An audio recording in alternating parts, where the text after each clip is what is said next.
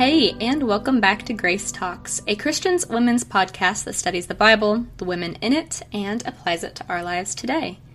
I hope you enjoyed the last Real Talks episode when I got to speak with my friend Alex about growing in her faith. The Real Talks episodes are so much fun for me because I get to hear about what God has placed in the hearts of the women in my life. God's always working in our hearts, and I'm so thankful to have people around me who are listening to what He's telling them. I'm sorry we're a week late with getting this episode out, but there has been some crazy weather in Texas. I'm glad that it seems to be over and we're back to some regular weather with some regular power and some water in the pipes, and fingers crossed and praying for everybody who's still dealing with all of the repercussions of that. But you know who else went through a little bit of a rough patch? This lady of the Bible.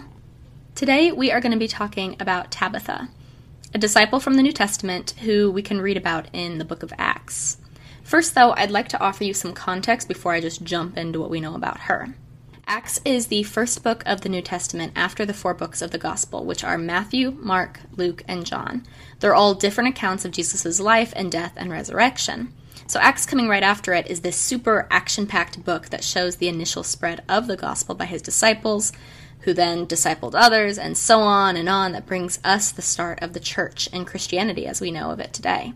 These guys were legends. They had the power of the Holy Spirit on them, doing miracles through prayer, teaching new believers understandings of Jesus' message, and building churches everywhere. The churches were spreading like wildfire. And I don't mean physical church buildings, I mean the churches in the people, as in Christianity.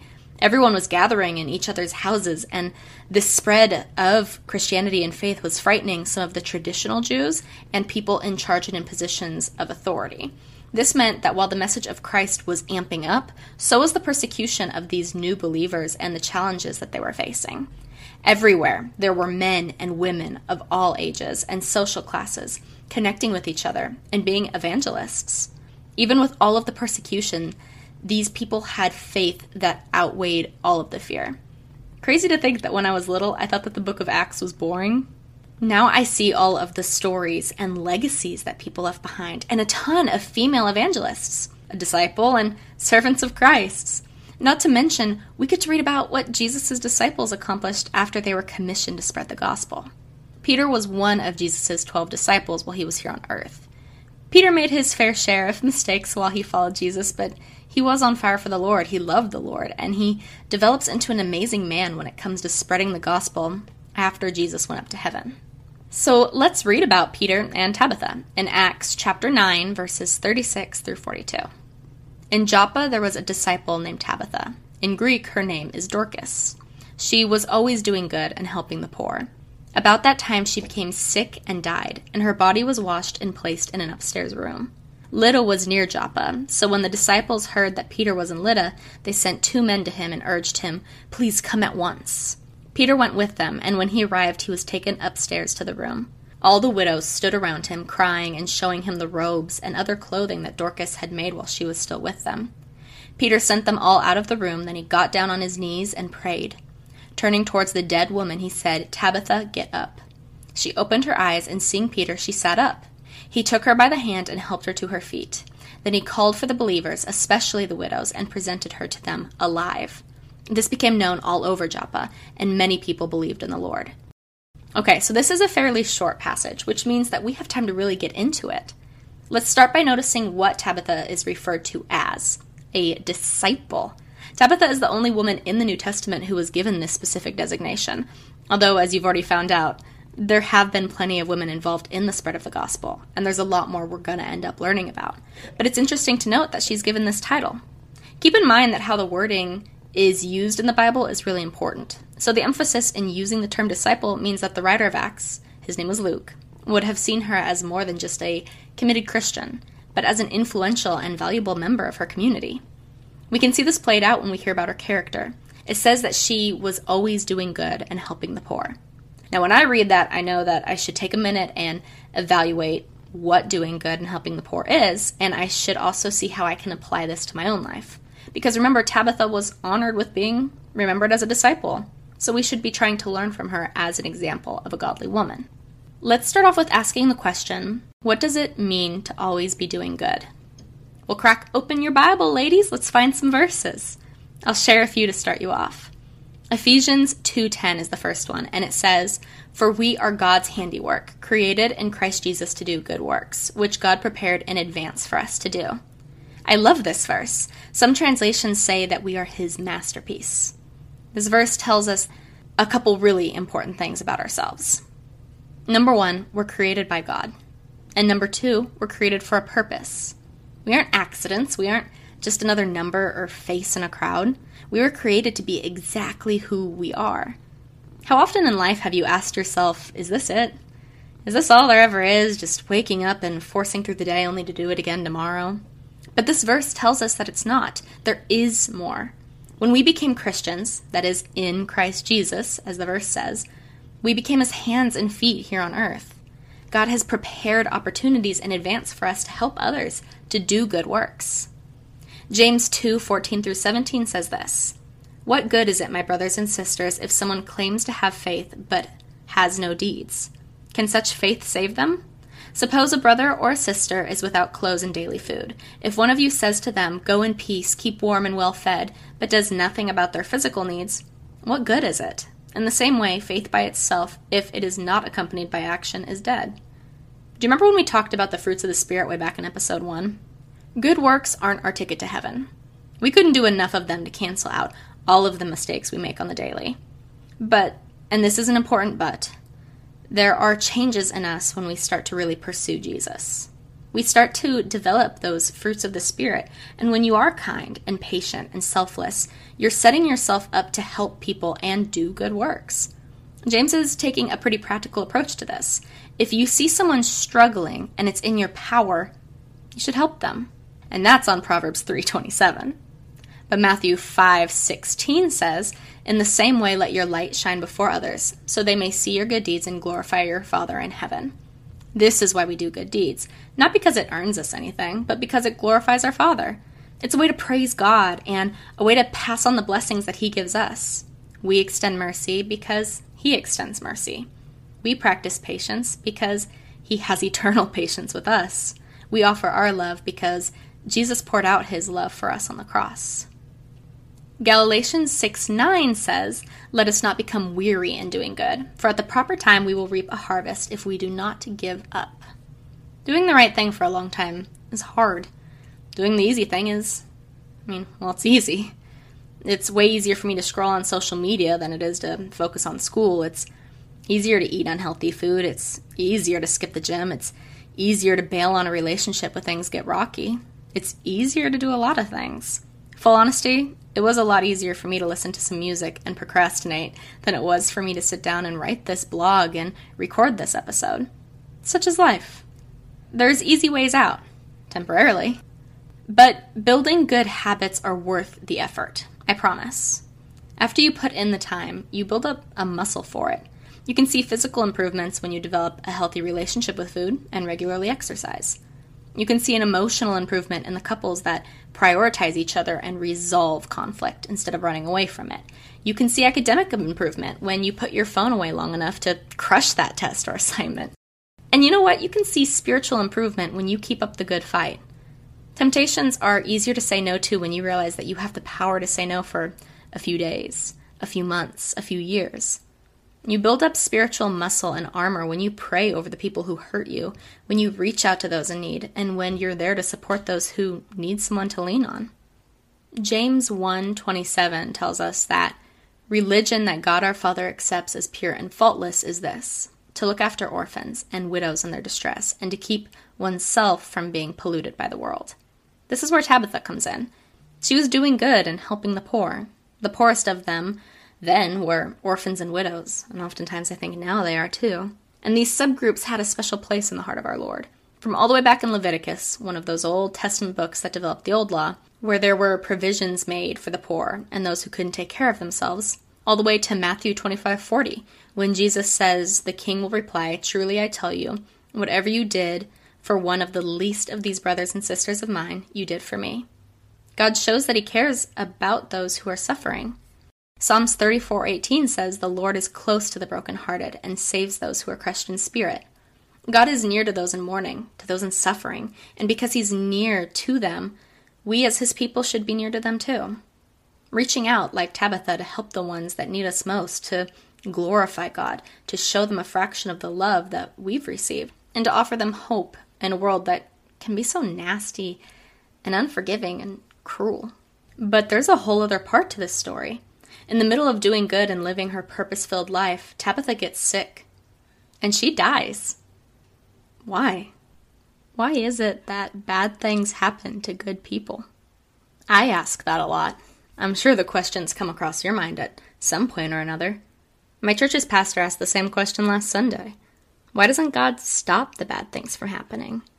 No one has an exact answer for that. We can take guesses. We can try to rationalize it, but honestly, we don't know.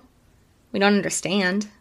Here's what I do know, and how I best try to make sense of it. James is a good reference point for anyone who wants to really delve into this subject, so that's a good book to check out, and it's only like 5 chapters long. But to summarize about chapter 1, he tells us to count it a blessing when we face trials because we will build up perseverance. We will grow and adapt and build strength from our pain. We will earn for ourselves a crown in heaven for our trials here on earth, a crown we're going to get to lay at the feet of Jesus. We live in a bad world. We live in a place that's in spiritual warfare. We live in a place where not everyone cares about what's in the best interest of the people around them. Take an inward evaluation, and you'll find a lot of self-centered worries and priorities. That's not judgment. That's the human condition. I've looked inside myself and found exactly that. I know that I'm not perfect, and the world isn't perfect, and the people around me aren't perfect, and no church is perfect, and it's so frustrating. But when you can acknowledge that, all of that, and still look at the goodness of God, when you realize that there's hope beyond this planet, beyond the only home we know of and understand as of now, you start pushing yourself towards that place we are told we get to go. You start to compare heaven to this earth we live on. A healthy reminder for y'all that our lives here are as close to hell as any Christian will face, so that's nice at least. But you compare who you are and who God is, and once you trade in the shame and guilt for love and forgiveness, you'll find yourself wanting to be more like him so you can be closer to him, and you can be in the middle of chaos and life storms and health concerns and scary life decisions, and yet you won't have the same panic as the rest of the world. When we face these situations and the people around us see how we handle pain with hope, struggles with an underlying joy that can't be taken from us, and fear with peace, we become fuel for new believers. And what better way to show that off than Tabitha's story? She was a survivor, a servant of the Lord, and her story led so many people to Christ. Now, in the story, when she dies, what did the people tell Peter? They told him to come at once. Something bad happened, and they wanted to immediately bring the attention to someone who could do something about it. I can't help but read this and think about my own relationship with God. When something bad happens, do I resent him? When I mess up, do I try to hide from him? These are childlike responses, but in the grand scheme of things, I am a child. I have a lot of learning to do, a lot of better habits to build. When bad things happen, bring God into the trials. He promises to be with us through them. Isaiah 41:10 says, "So do not fear, for I am with you. Do not be dismayed, for I am your God. I will strengthen you and help you. I will uphold you with my righteous right hand." Trials will come, but you can count on the presence of God to grant you strength and comfort during your worst times, and for your best for that matter.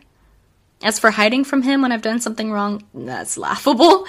Hebrews 4:13 says, "Nothing in all creation is hidden from God's sight. Everything is uncovered and laid bare before the eyes of him to whom we must give account." Now that might sound scary, and if you aren't a Christian, it's kind of meant to be. But my point in bringing this up is the fact that I can't hide from God even if I wanted to.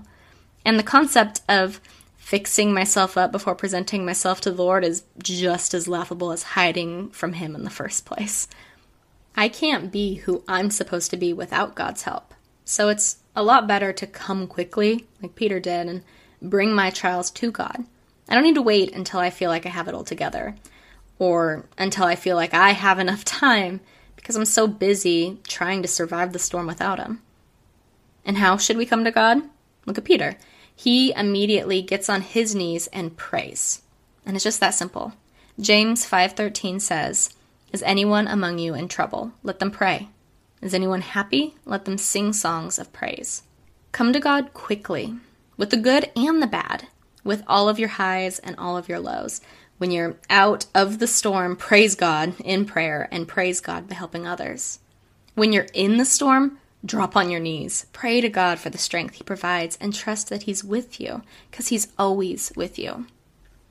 When God answers Peter's prayer, Peter grabs Tabitha by the hand and helps her to her feet. Kind of symbolic, right? Tabitha had been doing that in her own community before she fell ill and died. It says that when Peter arrived, the widows were holding up pieces of clothing that Tabitha made for them. Tabitha grabbed people by the hand and helped them to their feet. Peter grabbed her hand and helped her to her feet. Our Father grabs us by the hand too. Isaiah 41:13 says, "For I am the Lord your God, who takes hold of your right hand and says to you, 'Do not fear. I will help you.'" That's nice, right? Makes me really feel like the child I am. A child of God. He loves you so much. He's the God who reaches out for you before you knew who He was. And every time you ran away, He reached out for you. And every time you thought you went too far, He's telling you there's no fear needed. Don't be afraid. He'll help you. And we can hold our hands out to others. We can continue this cycle by helping others to their feet.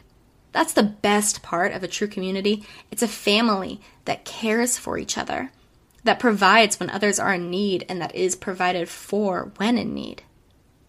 Lastly, Peter presented Tabitha alive.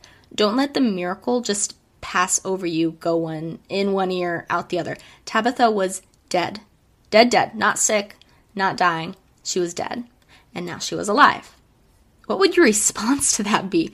Would you freak out, pass out, celebrate, sing, dance? I mean, what would you do? I'll tell you what heaven does when you are made alive. Luke 15:10 says, "In the same way I tell you, there is rejoicing in the presence of the angels of God over one sinner who repents." Straight from Jesus' mouth. You were dead. Spiritually speaking, your life before being saved by Christ ends. It is finite. It is spectacularly short, like a firework or a lit match. But when you accept Jesus into your life, suddenly, and much more spectacularly, you are alive. You are infinite. You are offered an eternity with the one who created you for life, spiritual life. And in that moment, the heavens sing. They rejoice. They party. Titus 3:5 says, "He saved us, not because of the righteous things we've done, but because of His mercy. He saved us through the washing of rebirth and renewal by the Holy Spirit." I think this verse is a nice way to tie up this story. It brings us back full circle.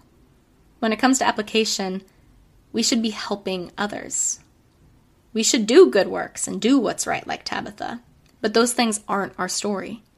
They're just side effects. They're the fruit that come from the Lord making us alive.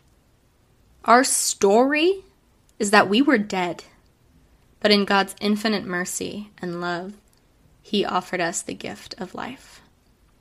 Well, that is all that I have for today. So don't forget to rate this podcast on Apple Podcasts, maybe leave a review. Check out the social media accounts, and maybe even share an episode or two with someone you know and you love. So next Bible study, we're going to be talking about two women with a disagreement over a baby that they bring before a king in the Old Testament. If you can guess the story, comment the king's name on my last Instagram post. Next week, we're going to have another Real Talks episode to enjoy with my friend Chloe, where we talk about what it is to be and to be grounded. I hope to see you then. If you have any questions about today's episode, the Bible, or anything else, I'd be happy to answer as best as I can. If you haven't heard it today, God loves you. I love you. You are important. You have worth, and you have a purpose. I'm signing off. Bye.